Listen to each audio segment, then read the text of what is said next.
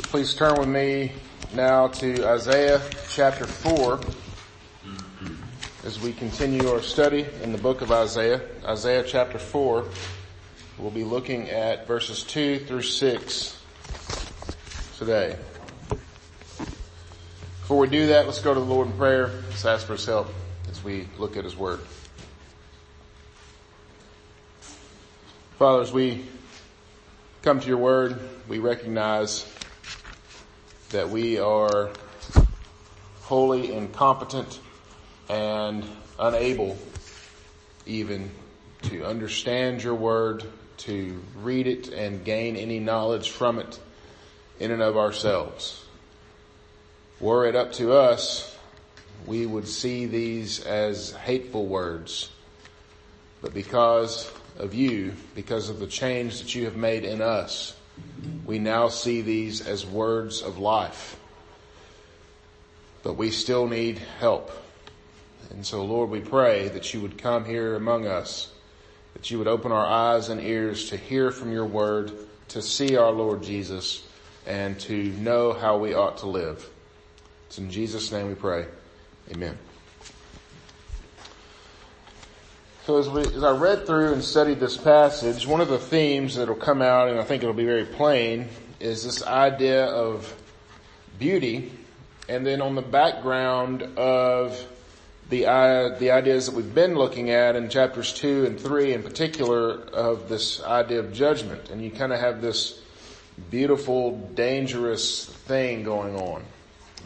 It's one of the best things about teaching biology is I get to talk about nature quite a bit, and I like nature and I love living things, and I think it's pretty interesting to talk about some of the different plants and animals on the earth. And there are a lot of plants and animals that would fall into this category of beautiful and dangerous. I can just mention a couple.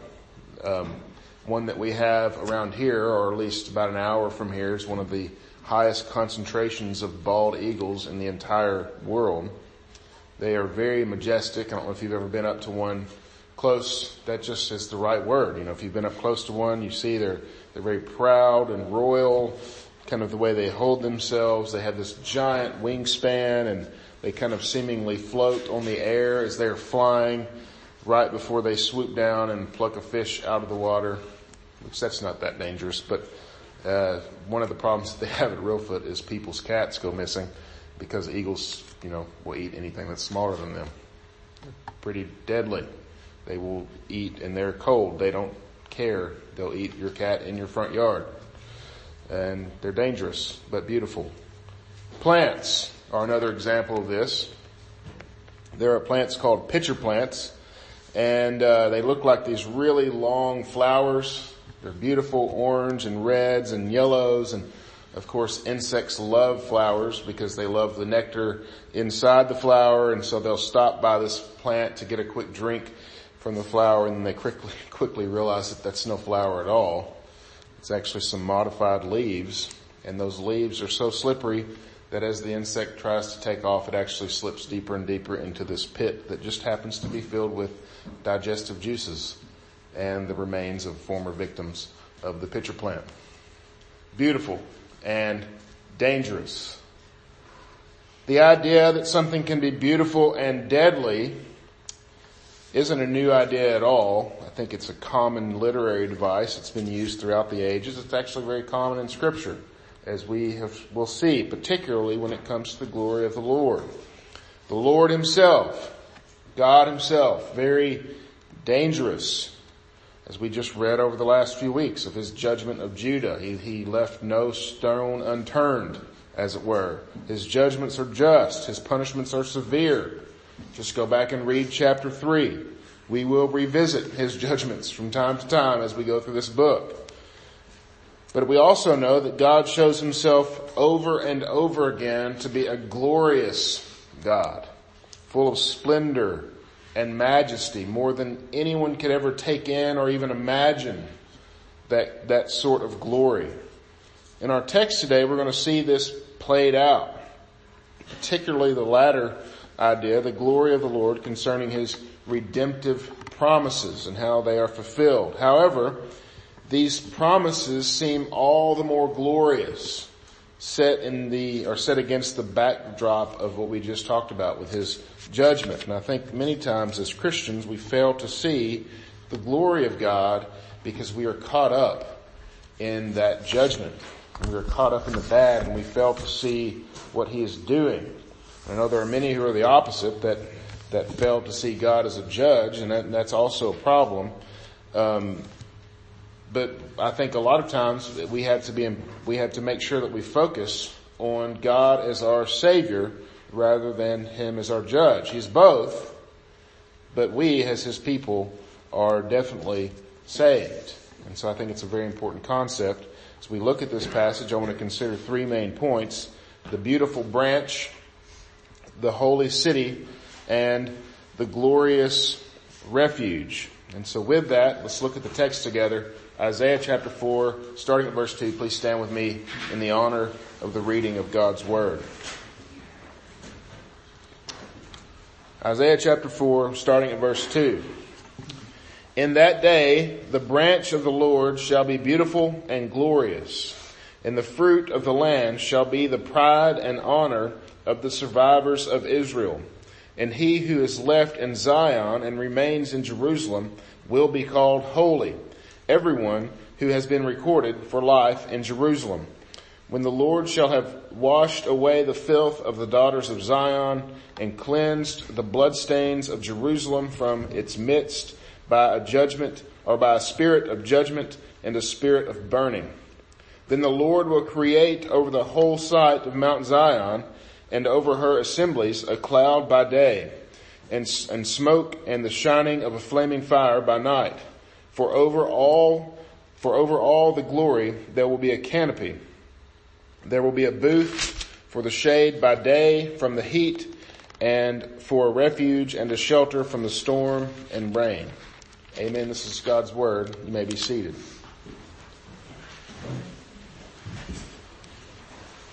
I think as we look in this quickly before we get into the main thrust of the text, one of the most important interpretive understandings of this particular passage really comes from the passage that we looked at last week, particularly the judgment that was against the Hebrew women, and all of this culminating with verse 1 of chapter 4. And you may have been thinking, why did verse 1 end up at the end of really this idea that was all of chapter 3? Well, this kind of brings that to light a little bit.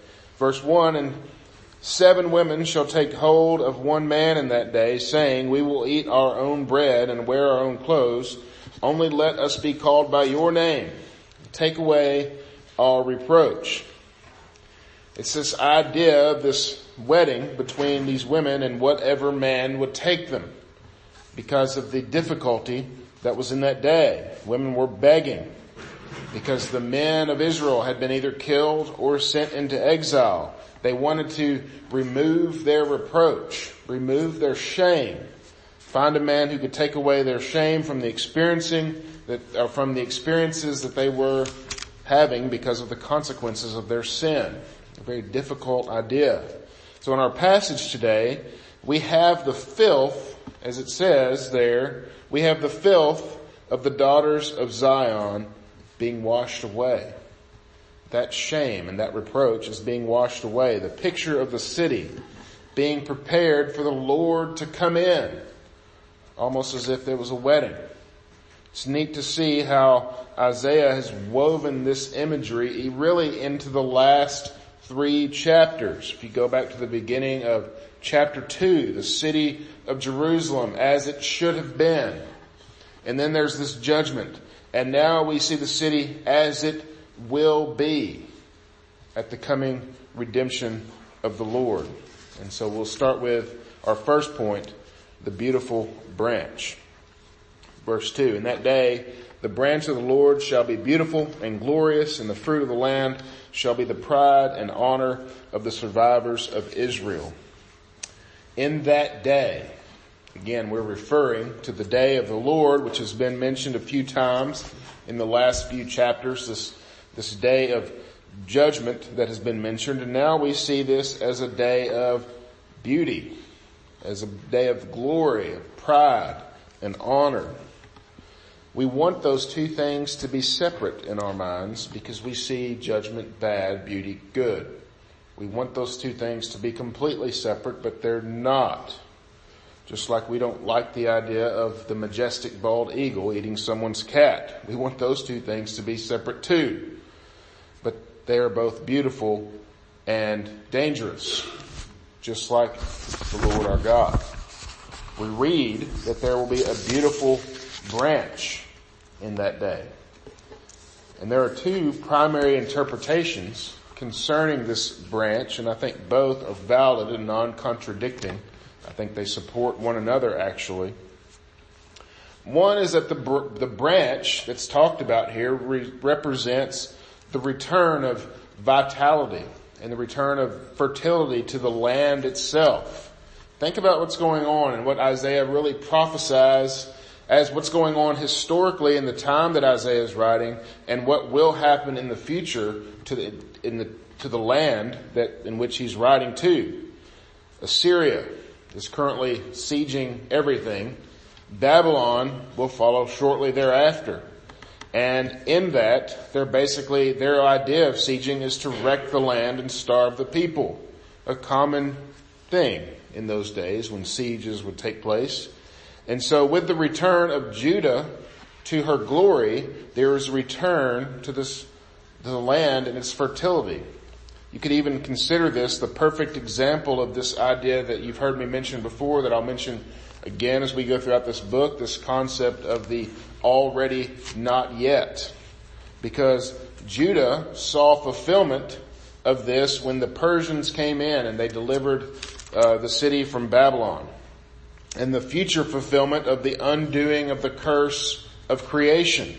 Remember back in Genesis 3, the land itself was cursed.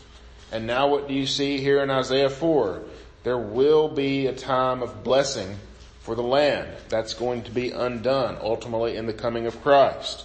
The land meant a great deal to the people of Israel and to the people of Judah. It's the pride and honor of the survivors of Israel. The land meant a great deal. It was part of their promised inheritance. So the restoration of that land brings the fullness of the promise of redemption. The second interpretation, of course, points to the branch being Christ himself, which I also see very plainly in view here. Turn with me to the book of Zechariah, which is toward the end of the Old Testament. Zechariah chapter 3.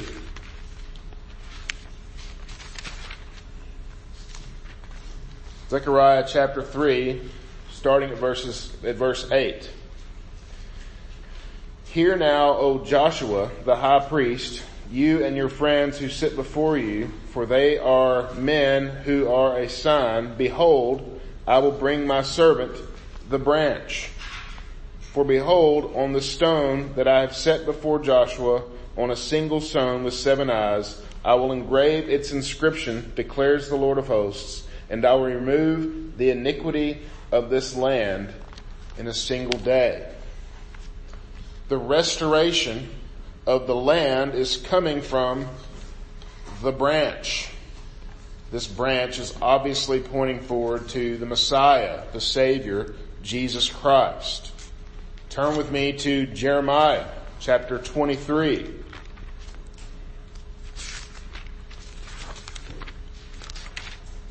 Jeremiah chapter 23.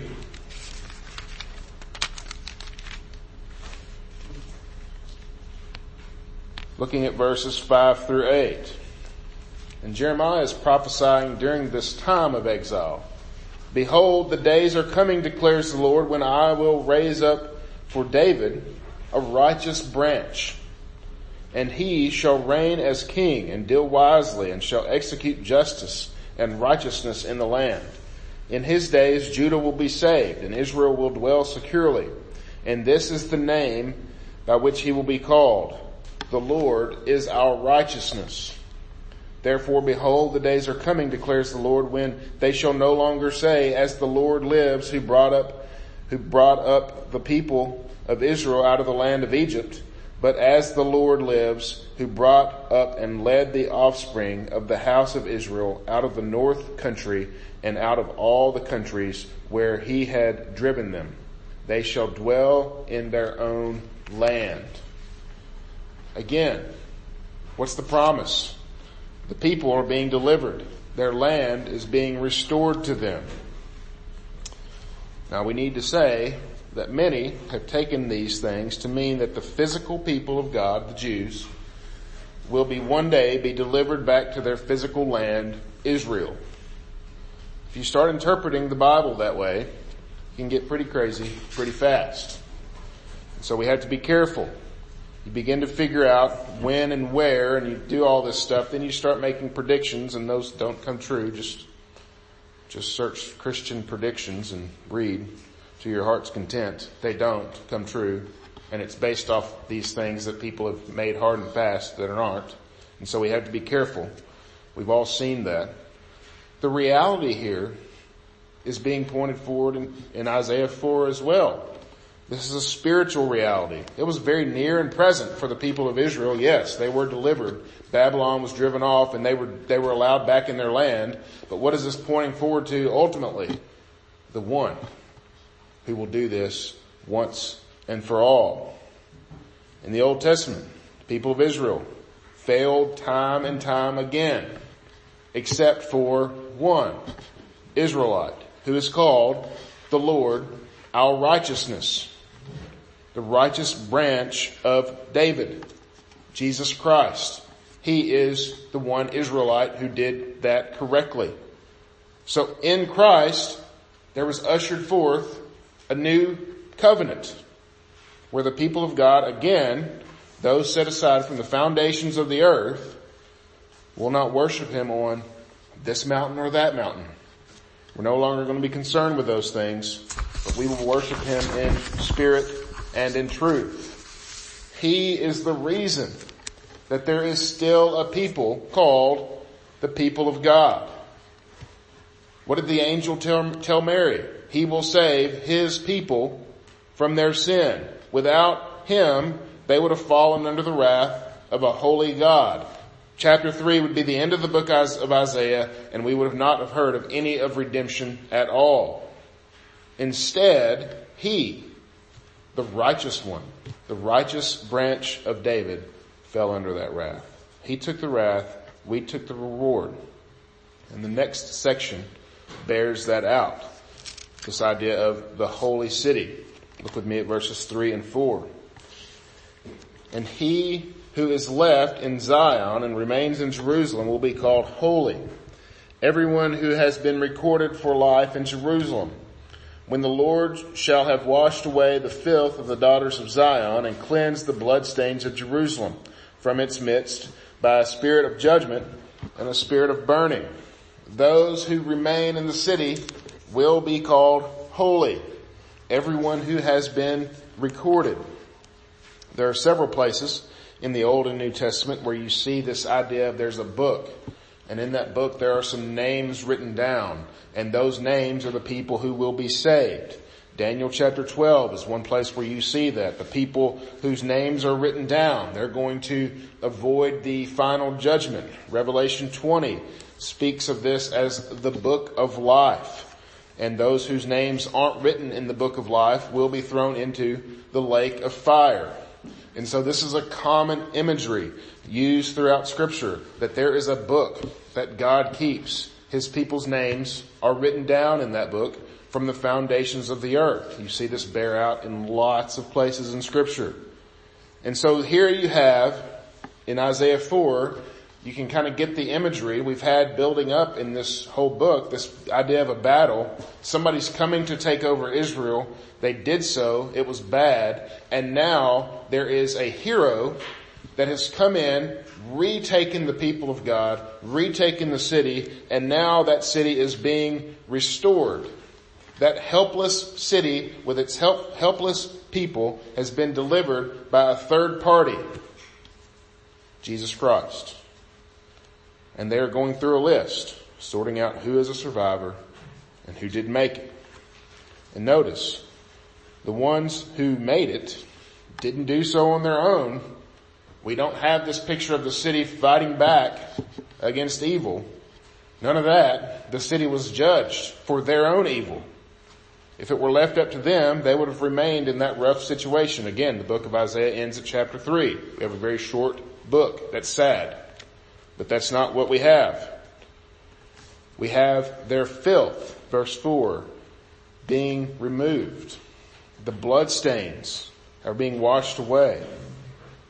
And notice, this is not an easy process. How are they cleansed? How are they washed away? A spirit of judgment and a spirit of burning. Those cleansing agents are judgment and burning. It doesn't sound pleasant at all. Reminds me of when I was a kid. I had a lot of rough scrapes because I was just a rough person. And I would fall and, that sort of thing. You guys are all familiar with it. I would cry out for my mom to help me because that's just your instinct. Mom, help me. And I'd have, a scraped knee or whatever. And I don't know why I did it now looking back, because she would always bring two things. The rubbing alcohol and a really rough washcloth. And what was her idea? Well, she was going to pour alcohol in the wound and then she was going to scrub it. Because she didn't want it to get infected. My own kids know about this. They won't come tell me when they have some sort of wound, because they know that I want to make sure the wound is clean. Probably because I'm just getting back at my mother somehow from my children. Maybe that's what it is. I don't know. What was the idea? Get all the dirt out. Get all the impurities out. The alcohol did what the washcloth couldn't do. It would kill all those microbes that I couldn't see, but my mom knew they were there. I hated it. It hurt really bad. It was awful. But when it was done, it was better. Even better than that, it wasn't going to get worse than it was. My mom knew that if it got infected, it could cause a more systemic issue. She cleaned the problem then and there. Why do people need to be cleansed using a spirit of judgment and burning? Because the city of God is a holy city. The people will be a holy people. Turn with me to 1 Peter chapter 2.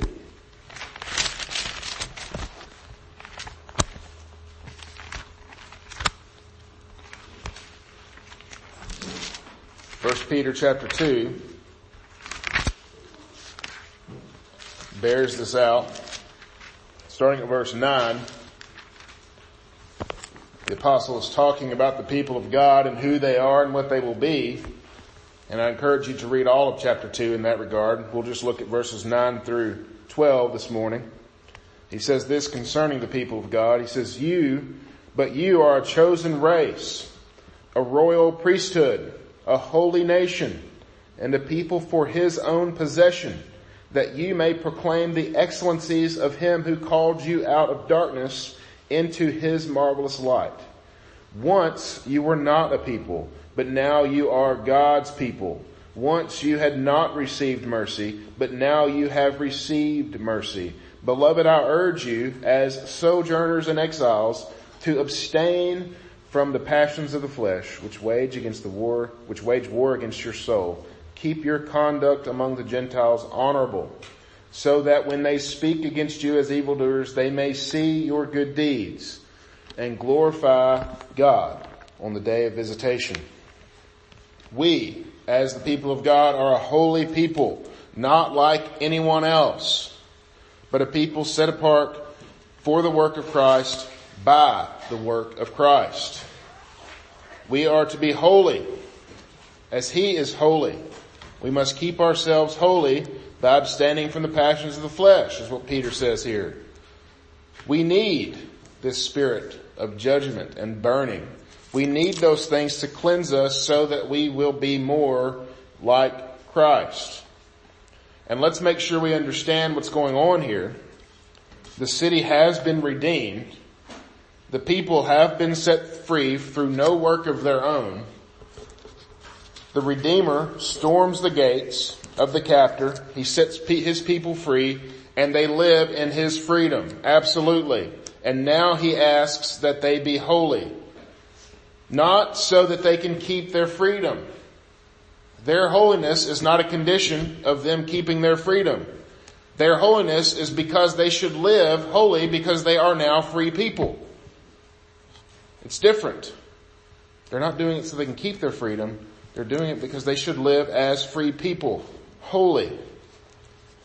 How does this translate to the Christian life? Well, many times we live as if we are still captives rather than free sons and daughters of the Most High God. We live as if we are still in shackles rather than being washed clean and set free. How do we do that? Well, many times we live constrained to some odd rules that we've made up. And we all have those different kinds of things, not because we think those rules save us. No one is actually going to ever say that. We just think that they save everyone else. And that's how we live our lives. Either that or we still allow our sin to lord over us as if it were our master. We refuse the free gift of God's forgiveness, and we still act as if we were somehow guilty when we're not. Both come from the same place, mind you.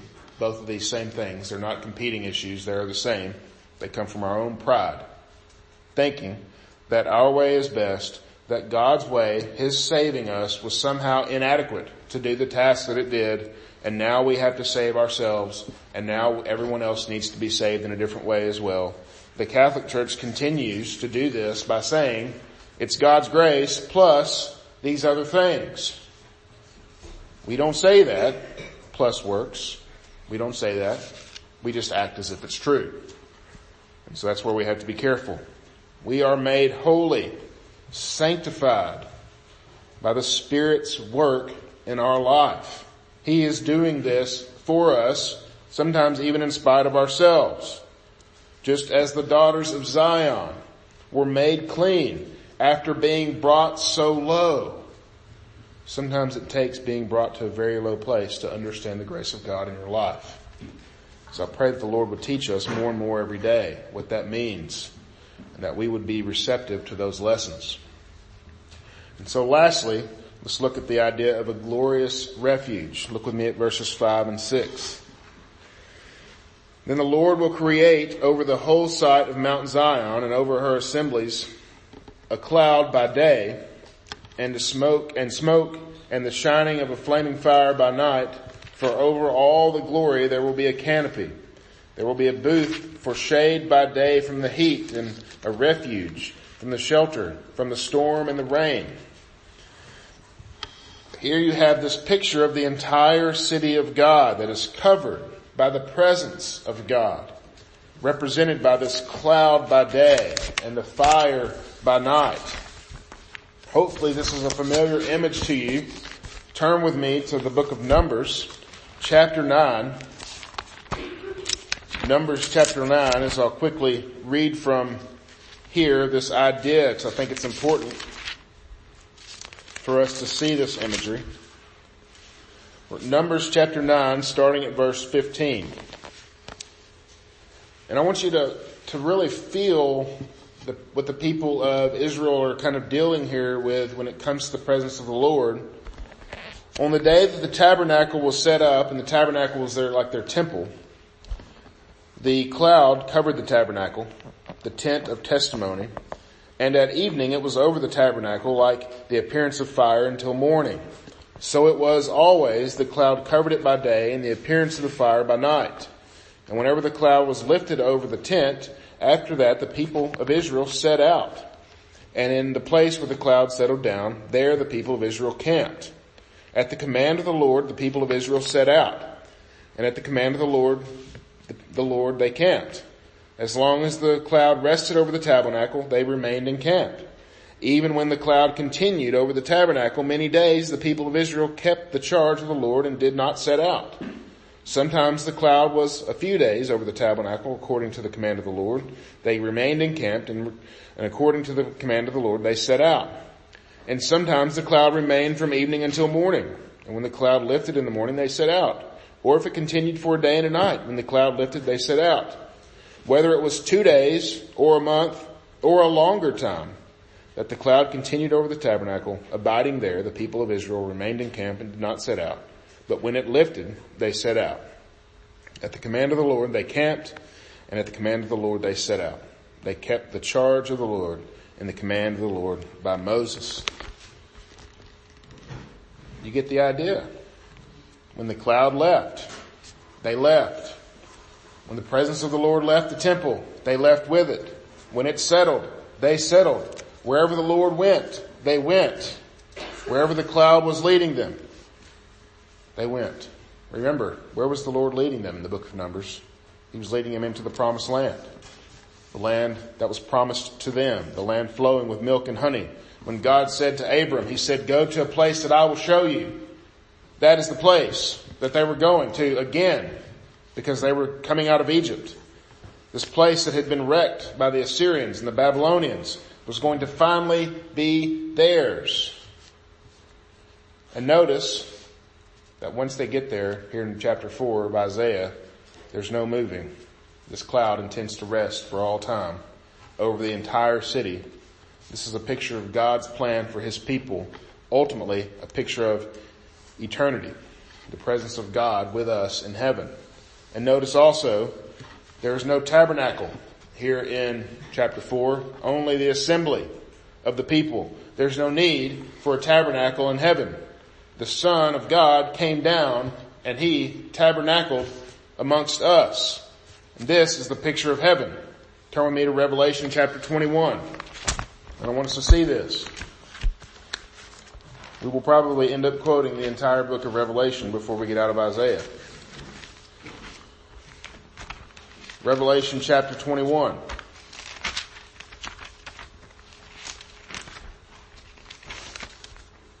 And you have this picture of this city, starting at verse 22. And again, remember the imagery from Isaiah 4. And I saw no temple in the city, for its temple is the Lord God and the Almighty and the Lamb.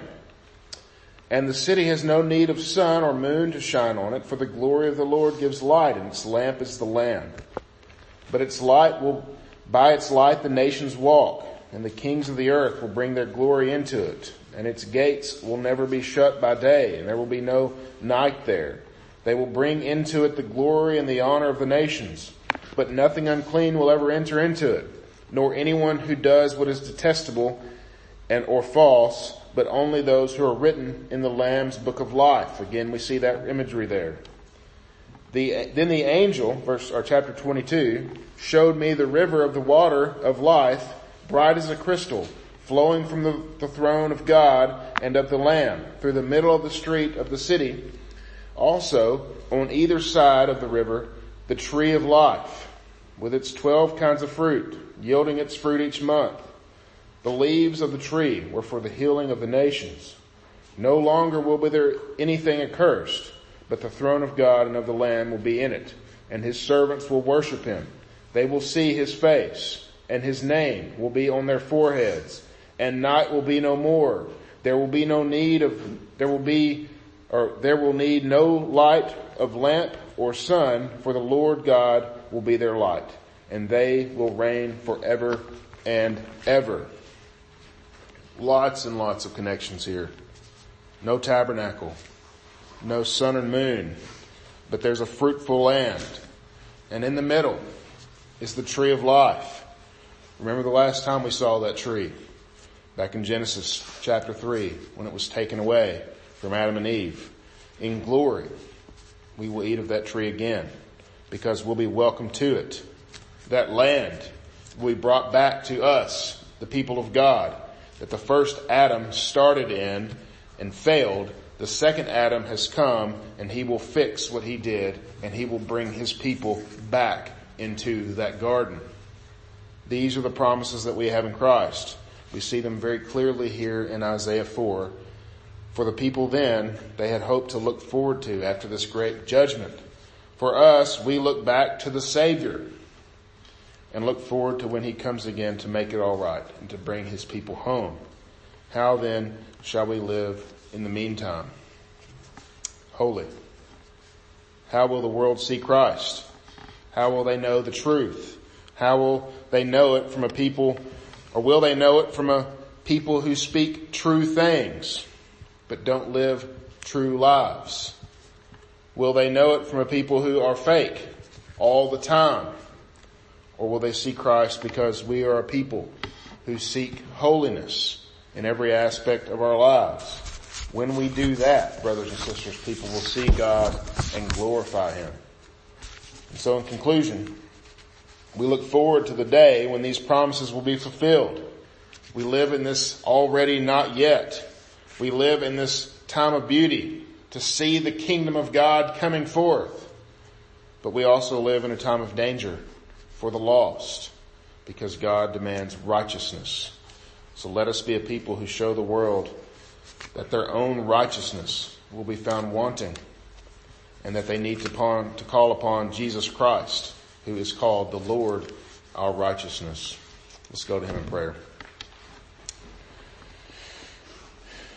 Our Lord Jesus, as we come to You in prayer this morning, we recognize that many times we trust in our own righteousness. We would never say those words, but we do that in the way that we act, the way that we see the world, the things that we tell other people.